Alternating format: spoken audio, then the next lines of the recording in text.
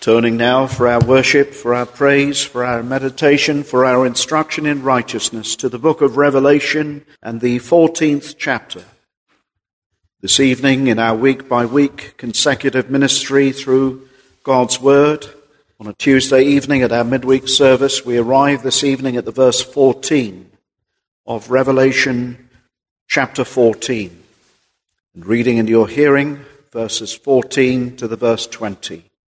Revelation 14 to 20. This is the word of the Lord. Let us come and hear the word of Almighty God.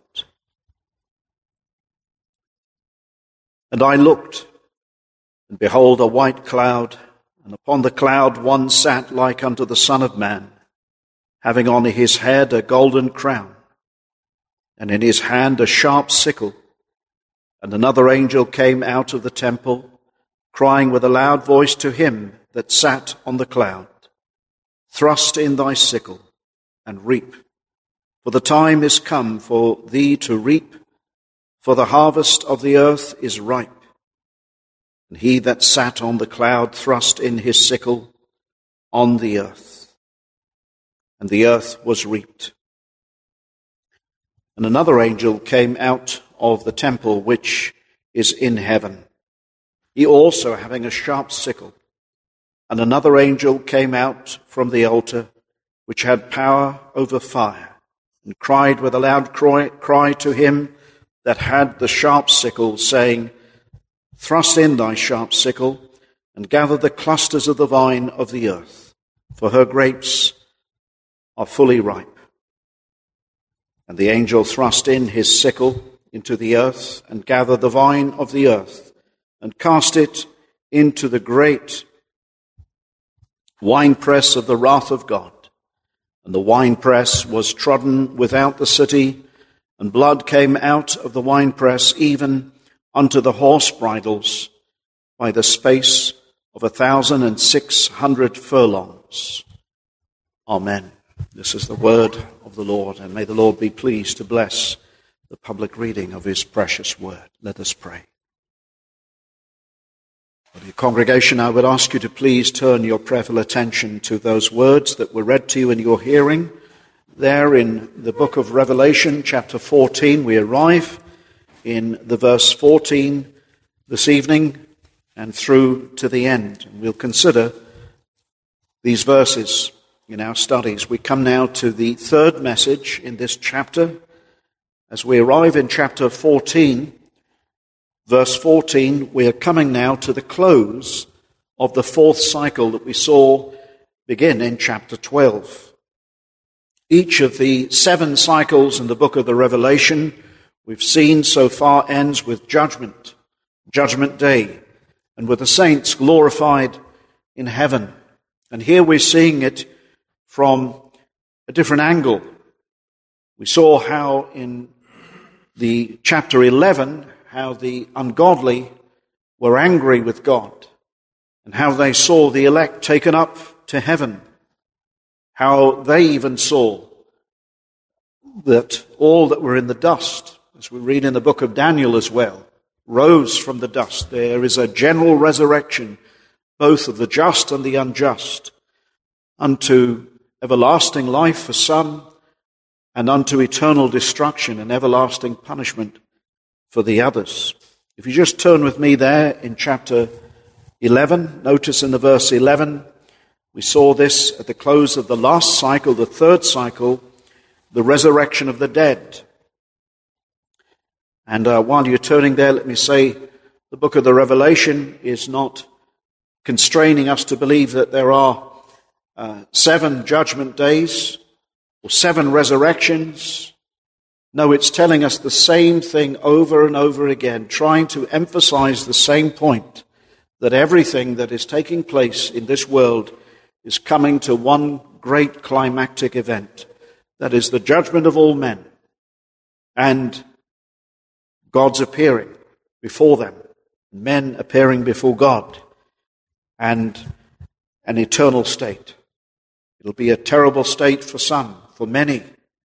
Remember how the one said, shall there be many that be saved? And the Lord Jesus said, strive to enter in. Didn't answer the question directly, but later he said, there is a narrow way, he said, and few enter in by that way, but many are on the broad road to destruction, for they have gone through a broad gate of easy religion. And here we're not about easy religion, are we? We are truly about the narrow way. And Jesus Christ is that narrow way that leads to life. And just by introduction this evening, as we think on these things, and as we're going to look at some verses now in Revelation 11, salvation really procures something in the life: godliness, holiness. And only if that is true, and we have seen a number of times in the book of the Revelation, they that keep the commandments of God, they and they alone have the right to enter into the city. And Satan is particularly wroth with those, as we read in chapter 12, that keep the commandments of God. He is angry with them because they are the true saints, not simply those that name the name of Christ. Now, as I said, if you just look there in Revelation 11, we see the close of the third cycle, and let's just see again how it is at the close of this third cycle, the resurrection of the dead, verse 11 of chapter 11. And after 3 days and a half, the Spirit of life from God entered into them. Again, this gospel age can be described either by 3.5 years, or 3.5 days, or 1,260 days, or 42 months. These are synonymous terms used, symbolic language used to describe the entire gospel age. So throughout the gospel age, those that have lived after, and of course the Lord Jesus has ascended up, the gospel age is from the time of his ascension until his second coming. And so after 3 days and a half, the Spirit of life from God entered into them. We're told this in Romans chapter 9, or Romans chapter 8, rather. The same Spirit that quickened us shall raise our mortal bodies, Paul says. And notice, and they stood upon their feet, and great fear fell upon them which saw them. So that's the unjust. And they heard a great voice from heaven saying unto them, Come up hither. And they ascended up to heaven in a cloud. And their enemies beheld them. In the same hour was there a great earthquake, and the 10th part of the city fell, or the power of it. We know what 10 symbolizes, doesn't it? Something given. We have 10 fingers. There are 10 commandments. It's something given. Power was taken away from the city of men, from Babylon, the world. It's taken away from men. And the remnant were affrighted and gave glory to the God of heaven. You come down to the verse 18, and the nations were angry, and thy wrath is come, and the time of the dead, that they should be judged, and thou shouldest give reward unto thy servants, the prophets, and so on. You see, this is Judgment Day. That was the close of the third cycle. God has come to destroy the earth. We read there at the verse 18 at the end. Now, chapter 12 began the fourth cycle, and now we're coming to the close of that fourth cycle in these verses. And really, this is the picture of harvest. As we saw just a few weeks ago in our evening gospel sermon, it is the harvest of the wheat and the tares. Remember how they should grow up together until the coming of Christ. We're told that the field is the world. Matthew 13. You may wish to just turn back there with me. And you'll see this is the same. This is the picture. This is really speaking on what the Lord Jesus Christ speaks of in Matthew 13:36. Then Jesus sent the multitude away and went into the house, and his disciples came unto him, saying, Declare unto us the parable of the tares of the field. He answered and said unto them, He that soweth the good seed is the Son of Man. The field is the world. The good seed are the children of the kingdom, but the tares are the children of the wicked one. The enemy that sowed them is the devil. Now, the reason I've read this is that we will see God is not responsible for sin in this world. Satan was the very first person to sin. Where did he sin, first of all? In heaven. And following him was a great train of some third part of the angels that fell. And then he brought sin into this world, didn't he? Into the Garden of Eden. Adam and Eve weren't the first people to sin. Satan brought sin in. And we want to consider this whole subject of sin here tonight. And why God must judge sin. God cannot be the author of sin, because if he was, he couldn't judge it. God will judge sin.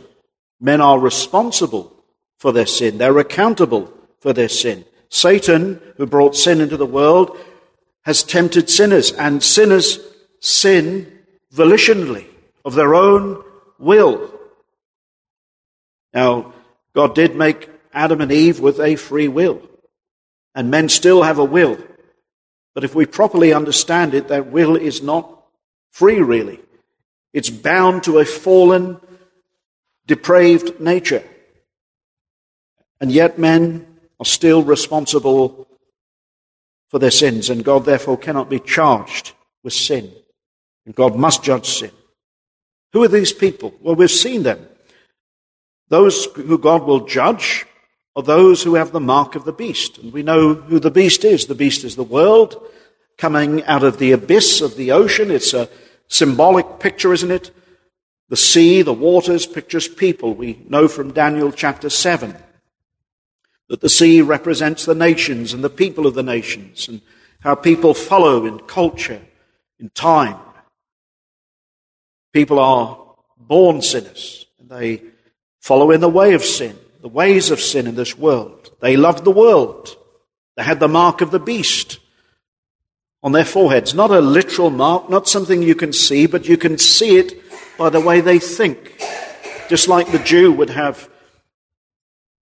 just the simple, should we say, illustration of the phylactery on his head, that leather box with the law contained. They weren't literally meant to have it upon their head. It was meant to be upon their thoughts and upon their arms, so that what they thought, what they did, should have been to the glory of God. Now, of course, God has written his law upon the fabric of every person that has ever lived in this world. Adam and Eve were made in the image of God. Adam and Eve, Romans 2:14 and 15, had the law of God written upon their hearts. But they decided to go it alone, to sin. Volitionally, of their own will, they sinned. And even men, even though they've fallen, that same law is now upon hearts of stone, hearts that will not change. And yet men have the mark. They want the world. They live in this world 666. Without God the Father, without God the Son, without God the Holy Spirit. They live without a knowledge and an apprehension and an obedience to the thrice holy triune God. That's how men live. These men that have the mark of the beast, which is also called, notice there in Revelation 13:17, these people, it's the number of man.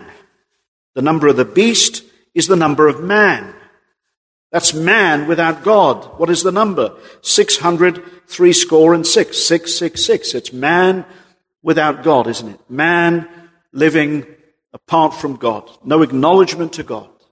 No obedience to God. No obedience to his commandments. This is why those that enter into the city are those that acknowledge God and keep his commandments. Should be clear to us.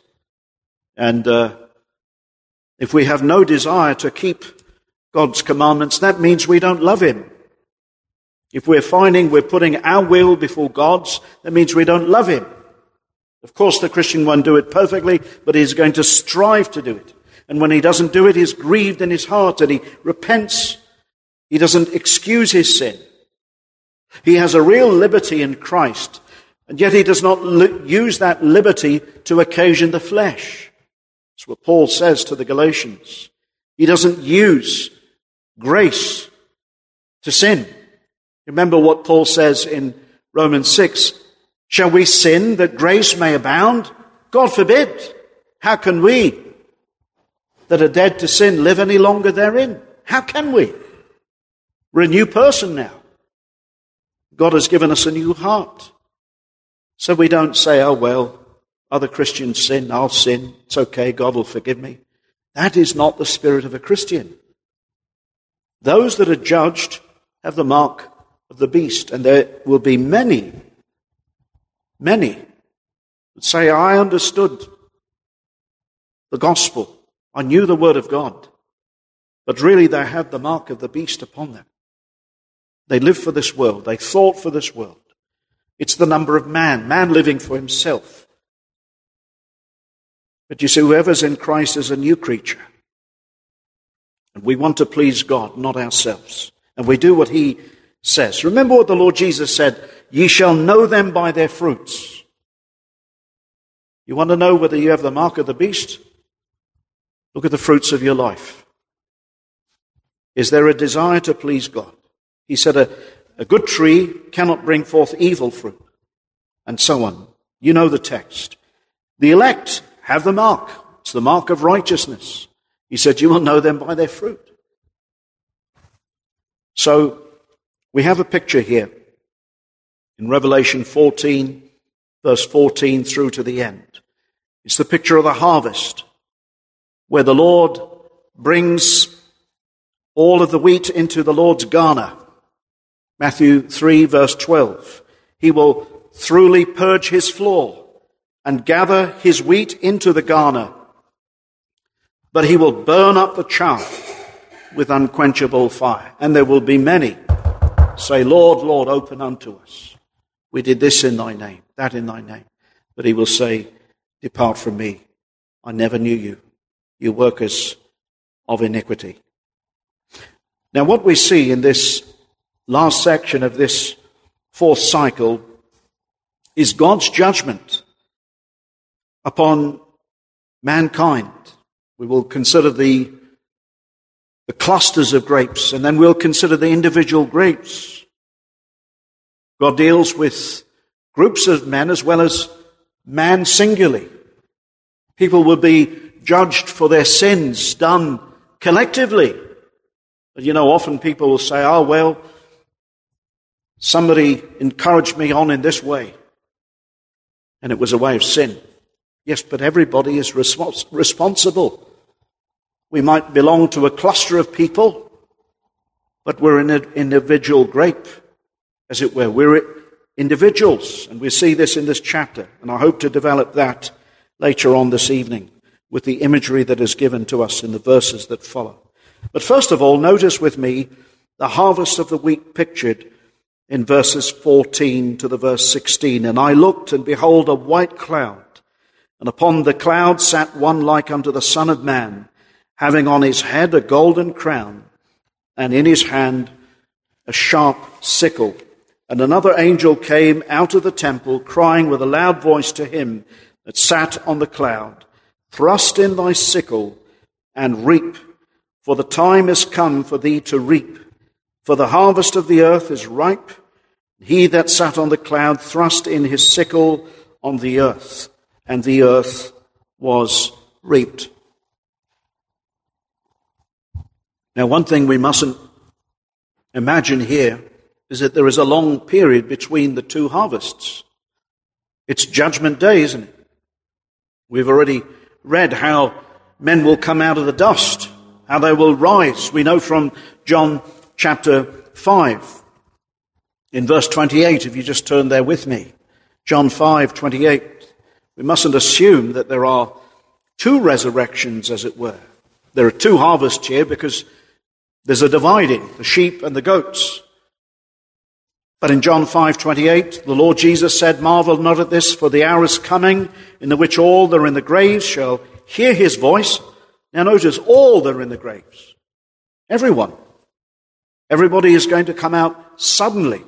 There's going to be a general resurrection.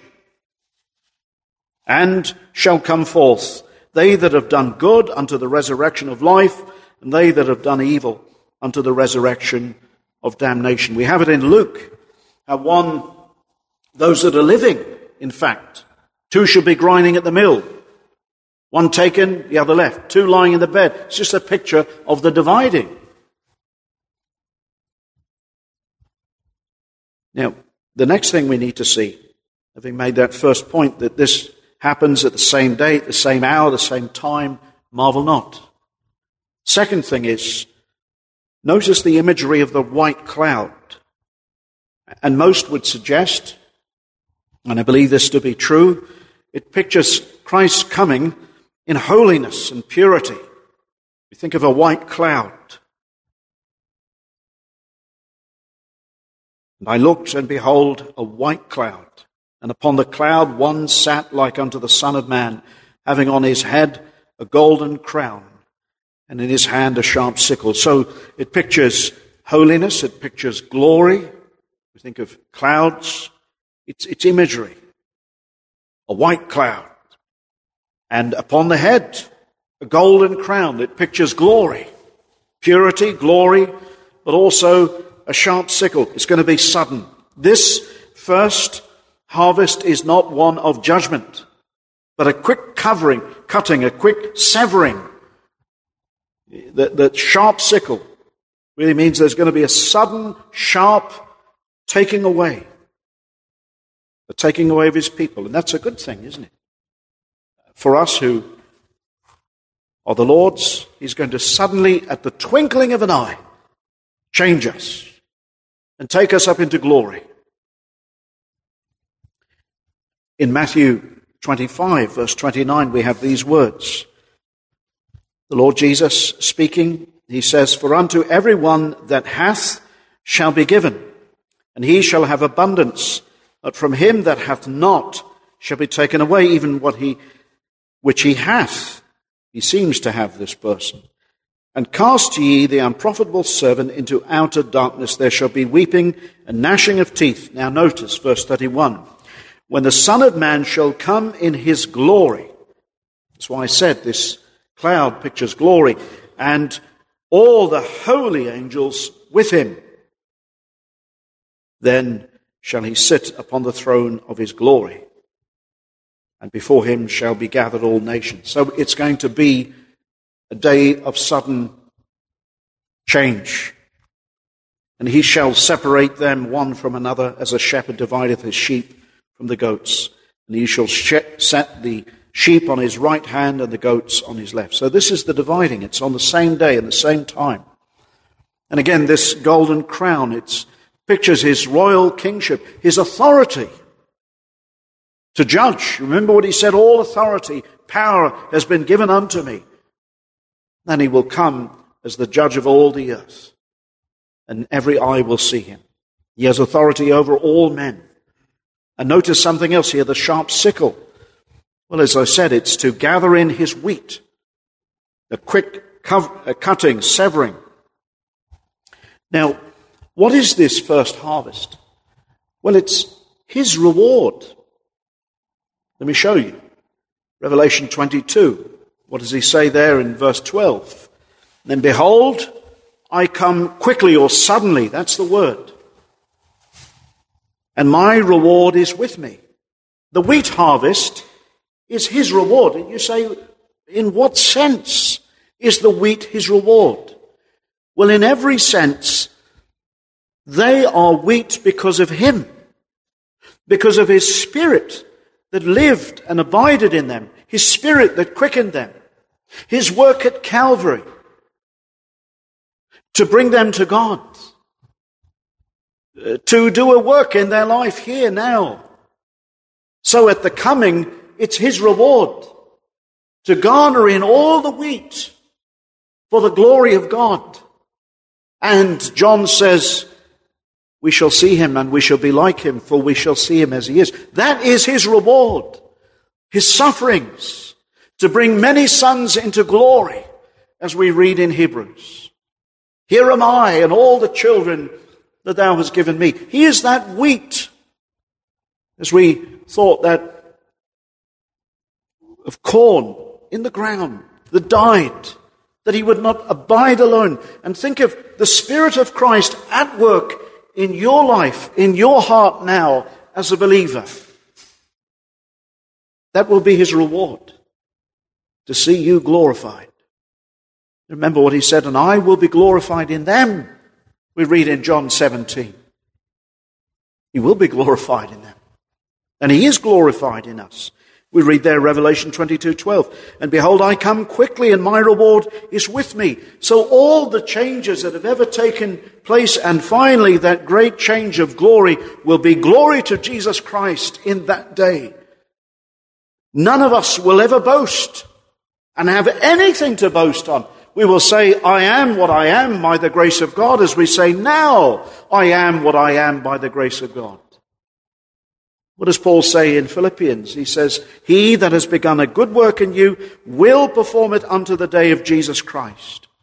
Philippians 1 verse 5 and 6. Paul says, being confident of this very thing. That's his reward. He will not fail. What a glorious harvest that will be when he stands with all of his people before the Father. Here am I, and all the children that thou hast given me. His reward is with him. And anything we did in this life is really his reward, isn't it? He procured it in us. It was his Spirit that worked in our hearts. The grace of God came to us so that we did walk in his commandments. Not perfectly. There was a desire, an increasing desire, and then finally when we reach glory, that will be realized in a perfect way, and we'll never sin again. What a glorious day that will be. My reward is with me. To restore that which he did not take away, as we read in the Psalms. I restore that which I took not away. What did Christ procure? And what is he procuring now by the grace of God? Well, we're told, Titus 2:11, for the grace of God that bringeth salvation hath appeared to all men, teaching us that denying ungodliness and worldly lusts, we should live soberly, righteously, and godly in this present world, looking for that blessed hope and glorious appearing of the great God and Saviour Jesus Christ, who gave himself for us that he might redeem us from all iniquity or sin and purify unto himself a peculiar people, zealous of good works. That's why the grace of God came to us. You see, the one that is truly saved and that is wheat doesn't say, oh, I have grace, and there's no change in the life. What does the grace of God procure in us? What does it work in us? Teaching us to deny ungodliness in this present world, teaching us to deny sin in our own hearts, and living before men, and then looking for that blessed hope and glorious appearing. You know, it's precisely those that look inwardly and really don't want to offend God are the ones that long for his appearing most of all. Because they can't wait till the battle with sin is over. And they can't wait for the day that they'll never displease him again. There are many that plead they have the grace of God, but there's no battle. And we don't make excuses for sin. The careless sinner, he says, well, sin, big deal. Everybody sins. That's not a Christian. He never makes excuses for his sin or her sin. And say, well, they try and do one good thing one day, so it excuses them the next time they do something wrong. They can say, well, you see, I've done some good, therefore I'm excused in my sin. No, he hates offending God. That's his disposition. Now, the sharp sickle here to gather in the reward of Christ. What a day that will be when he does so. Now the second reaping. It's the reaping of the unjust. Notice with me. And another angel came out of the temple which is in heaven, he also having a sharp sickle. And another angel came out from the altar, which had power over fire. Now this speaks of torment. Fire speaks of anguish. It speaks of pain. We read of the everlasting fire. As for fire, remember it's a symbol, isn't it? If only hell and destruction were annihilation. If only it could burn to ashes and to cinder, but it doesn't. Let me say the symbol is always less than the reality. It's everlasting torment in the presence of God and his holy angels. That's what hell will be. And crowd cried with a loud voice to him that had the sharp sickle, saying, "Thrust in thy sharp sickle and gather the clusters of the vine of the earth." So there's a picture there. A number of commentators speak about the clusters of the vine. Men, I suppose, live in groups as well. And here, the fruit of the earth, the fruit of men. And then, for her grapes are fully ripe. I suppose you could look at the world and society and different people all over the world. One thing it's marked by is sin, isn't it? Clusters of it. And then individual sin, the grapes are fully ripe. Just like in the days when the Lord spoke to Abraham and said that the iniquity of the Amorites had not yet reached its height, but it would do. But now the time has come.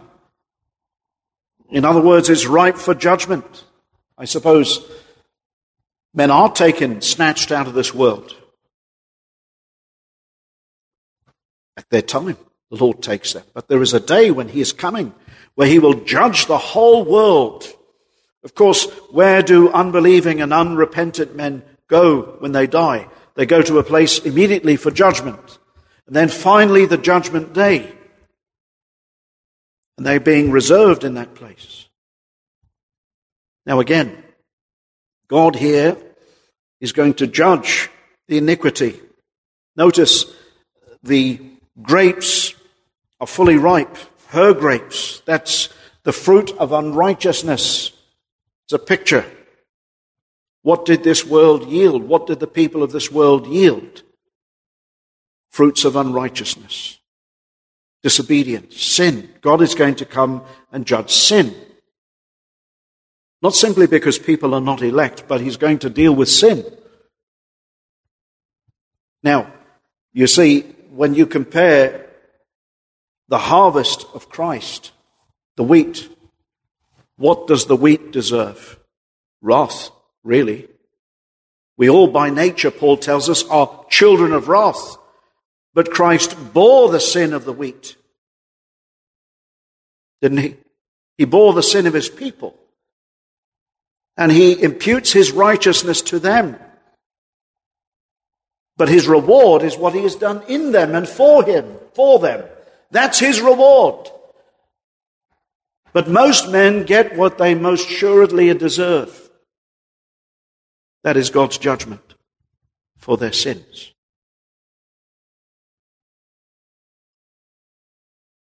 Now again, God must judge sin. Because sin is transgression of the law. Now, again, God is not the author of sin. He cannot be, or he could not judge sin. As I said, when God made the earth and made everything, it was good. He made heaven, everything was good there.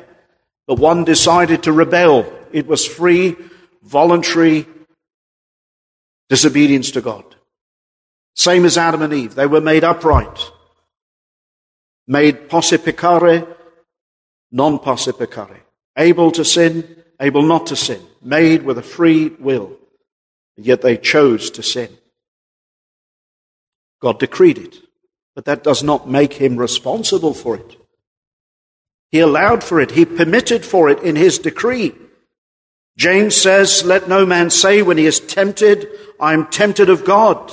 For God cannot be tempted with evil, neither tempteth he any man. But every man is tempted when he is drawn away of his own lust and enticed. And I ask you the question, because I must ask myself the question. Every time we're tempted to sin, what is it? Who's responsible? Do we blame other people? We can't blame other people. We can't blame God. We do it voluntarily. God didn't make robots. He made people with a will, with a mind, with affections. And we love our sin, sadly. Not anymore, though, as Christians. We hate it, especially when we sin. We see how egregious it is to God. It's a terrible thing. People sin willingly, individually, just as clusters here. People grow up in a society, and they know it's wrong to do certain things. Various clusters of society throughout the world. You go to the most distant tribe and ask, is it wrong to murder? Is it wrong to covet? Is it wrong to commit adultery? They say yes, but they do it.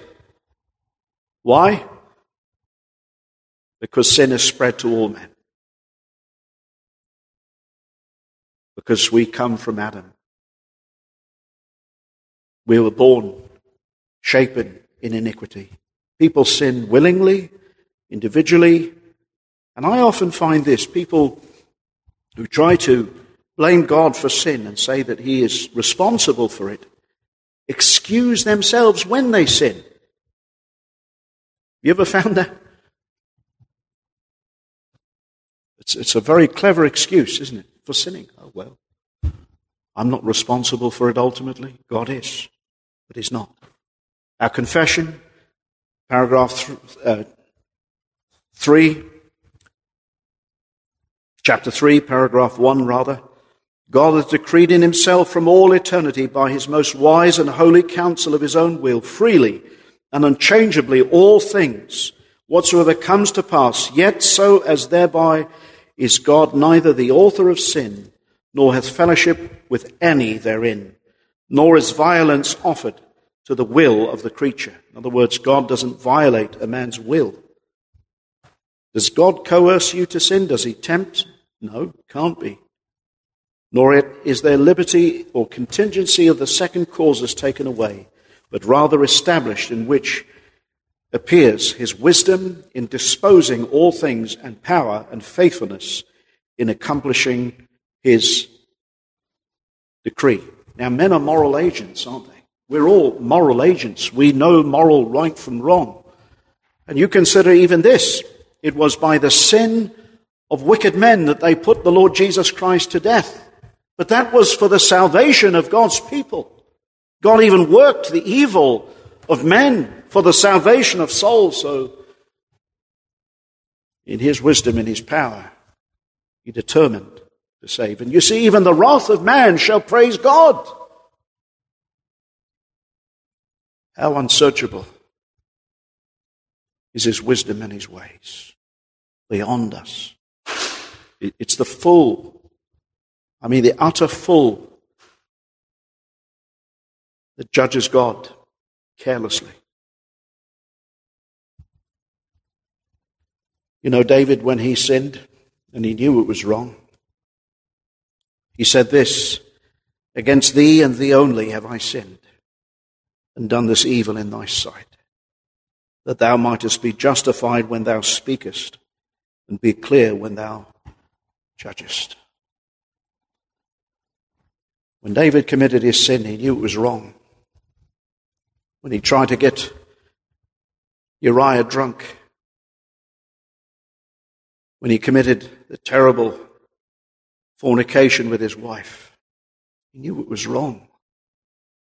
And he knew God was justified.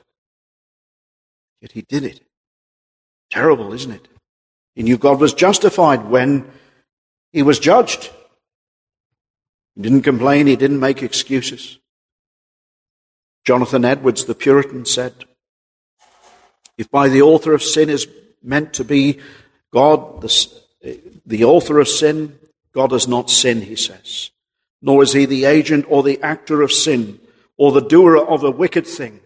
It would be a reproach and blasphemy to suppose God, be the author of sin in this sense. I utterly deny God to be the author of sin. And he quotes 1 John 1:5. God is light, and in him is no darkness at all. But think of it, even how he decreed that Pharaoh should oppose him. And Pharaoh did oppose him. By nature he had a hard heart, didn't he? And he would reject God. He in fact warned Moses that Pharaoh would not hear. And yet he permitted all of that for his glory. There was no constraint upon Pharaoh. God was not coercing Pharaoh to sin. In fact, the more light he showed Pharaoh, the more he opposed it. And it's true in this world. The more light you show people, the more they oppose it. Until God changes the heart, the will, and the affections. It's not the light. But Jesus said men will not come to the light because they love darkness. That's their heart. Jonathan Edwards gives this tremendous illustration. He uses the analogy of the way of the sun that brings about light and warmth by its essential nature. But it brings, think of it, light by its nature brings about darkness, doesn't it? Just by the very nature of itself. And you think of it, the law. Without the law, there would be no sin. In the sense is that you cannot define sin apart from the law. But it's that which man opposes. And God is the law, because it enunciates what is good. And the law must enunciate justice. And here's the thing. Men still, even when they hear the gospel, they despise the gospel report. That's right. Isaiah says, and who hath believed our report? He means the gospel report. And to whom, he says, has the arm of the Lord been revealed? Two things he speaks about there. The report, who's believed it, who's received it, who's accepted. Man by nature won't. But when the Lord truly reveals himself, a man for what he is, and changes the heart of a man, man by the grace of God is caused to bow the knee and to acknowledge that he's a hell-deserving sinner. Job thought he knew a lot of things. Eventually he said, I must, as it were, hold my mouth, lest I speak any evil against God. God cannot be charged with evil. God must judge sin here because sin is against him. And if he is the author of it, he would be unjust to judge it. It's a solemn thing, isn't it? Now, as we close, notice the judgment. And the angel thrust in his sickle into the earth and gathered the vine of the earth and cast it into the great winepress of the wrath of God. Gathered the vine of the earth. Think of it, men living in this world, sucking and draining from this earth, never giving glory to God, living in open light and acknowledgement that there is a God in heaven. The heavens and the earth declare the glory of God. Day unto day uttereth speech, night unto night knowledge. I was brought to think of the parable of the vine dressers. How the tenders didn't give God their due. And that's how men are. They don't give God their due in this world. But eventually God comes and he puts those of the vine of the earth into the winepress of God, of his wrath. And the winepress was trodden without the city. That's outside of the presence of God's people, the holy city. It's a picture of judgment. And blood came out of the winepress even unto the horse bridles, that's to the neck or to the head, by the space of 1,600 furlongs, that's 200 miles. That's a long way. Of course, it's figurative language. But you see, it's measured judgment as well. There are going to be degrees of punishment in hell. The Lord Jesus spoke of the greater sin, of which Judas was responsible for, who handed him over to Pontius Pilate. Men are given degrees of light and knowledge, and God is just, and he will execute justly, because sin is odious to him, it is an offense to him. But those who are Christ's can never complain in this life, though we may suffer, because we consider this: one suffered far more for us. The unspeakable wrath of God's wrath poured out upon him, so that the heavens were darkened. There was darkness all over the earth for 3 hours, when the Son of God was not being spared, but was bearing damnation for his people, was suffering the just for the unjust, that he would bring us unto God. You see the justice of God there at Calvary? And Christ's reward is to bring us to glory. That was his mercy in dying for us at Calvary. And we by nature never would have believed the gospel report, but the grace of God came to us and changed our hearts, showed us our depravity. In fact, God shone just as he shone light at the beginning of the world and said, "Let there be light," and there was light.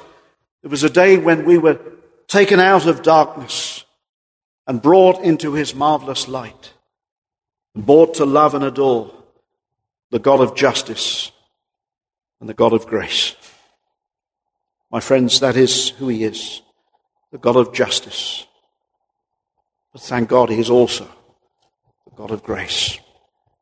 He punished our sin in Christ. He had to. All we had have borne it for all eternity. His reward is with him. Let me say this, it's amazing to give every man according to his works. What's our reward? We say, Lord, what is my reward? I've done nothing, really. Thou hast done all. Thou hast worked thy word in my heart. He says, this is your reward. Believe on me. Continue. Obey my commandments. Prove that you are the wheat. You're not the tares. Don't love this world, neither the things of this world. Do you have the mark of your Father? Because that's what he said. Those who are the elect have the mark of the Father. They don't have the mark of the world. Love not the world, neither the things of the world, but love Christ with all your heart, friends. Amen.